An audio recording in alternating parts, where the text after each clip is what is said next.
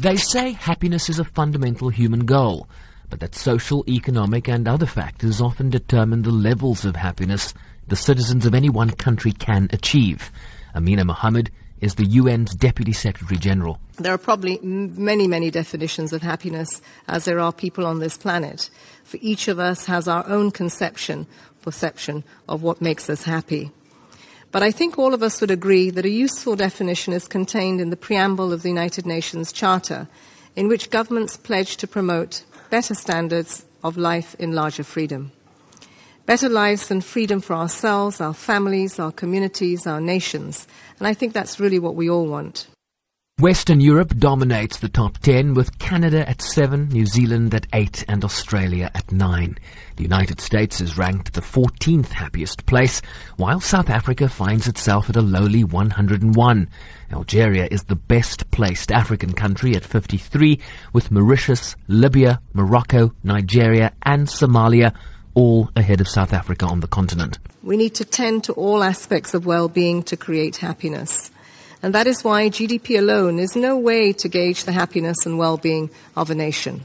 It is why the SDGs stress that we must leave no one behind, and we must reach those that are most in need first.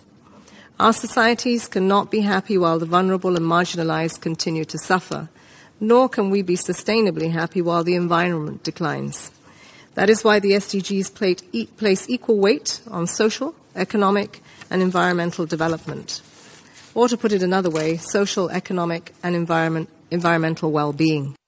Countries were not just scored on GDP per capita, but on several key factors, such as life expectancy of individuals, social support, for example, having someone to rely on during times of hardship, trust as it relates to corruption in government and business, and freedoms, human rights, and so on. The struggle against extreme poverty displays... Minister of State for Happiness from the United Arab Emirates, Aoud Al-Rumi, believes that with the rise of unemployment, social ills and conflicts, striving for happiness becomes increasingly important. This is especially true in our region, where conflict, instability and intolerance are on the rise, taking their toll on human welfare and growth.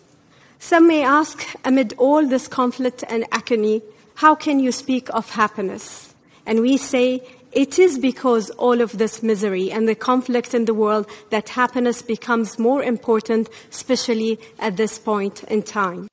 Syria placed 152nd out of 155 countries, while Tanzania, Burundi and the Central African Republic are at the very bottom of the list. I'm Sherwin Brycebees in New York.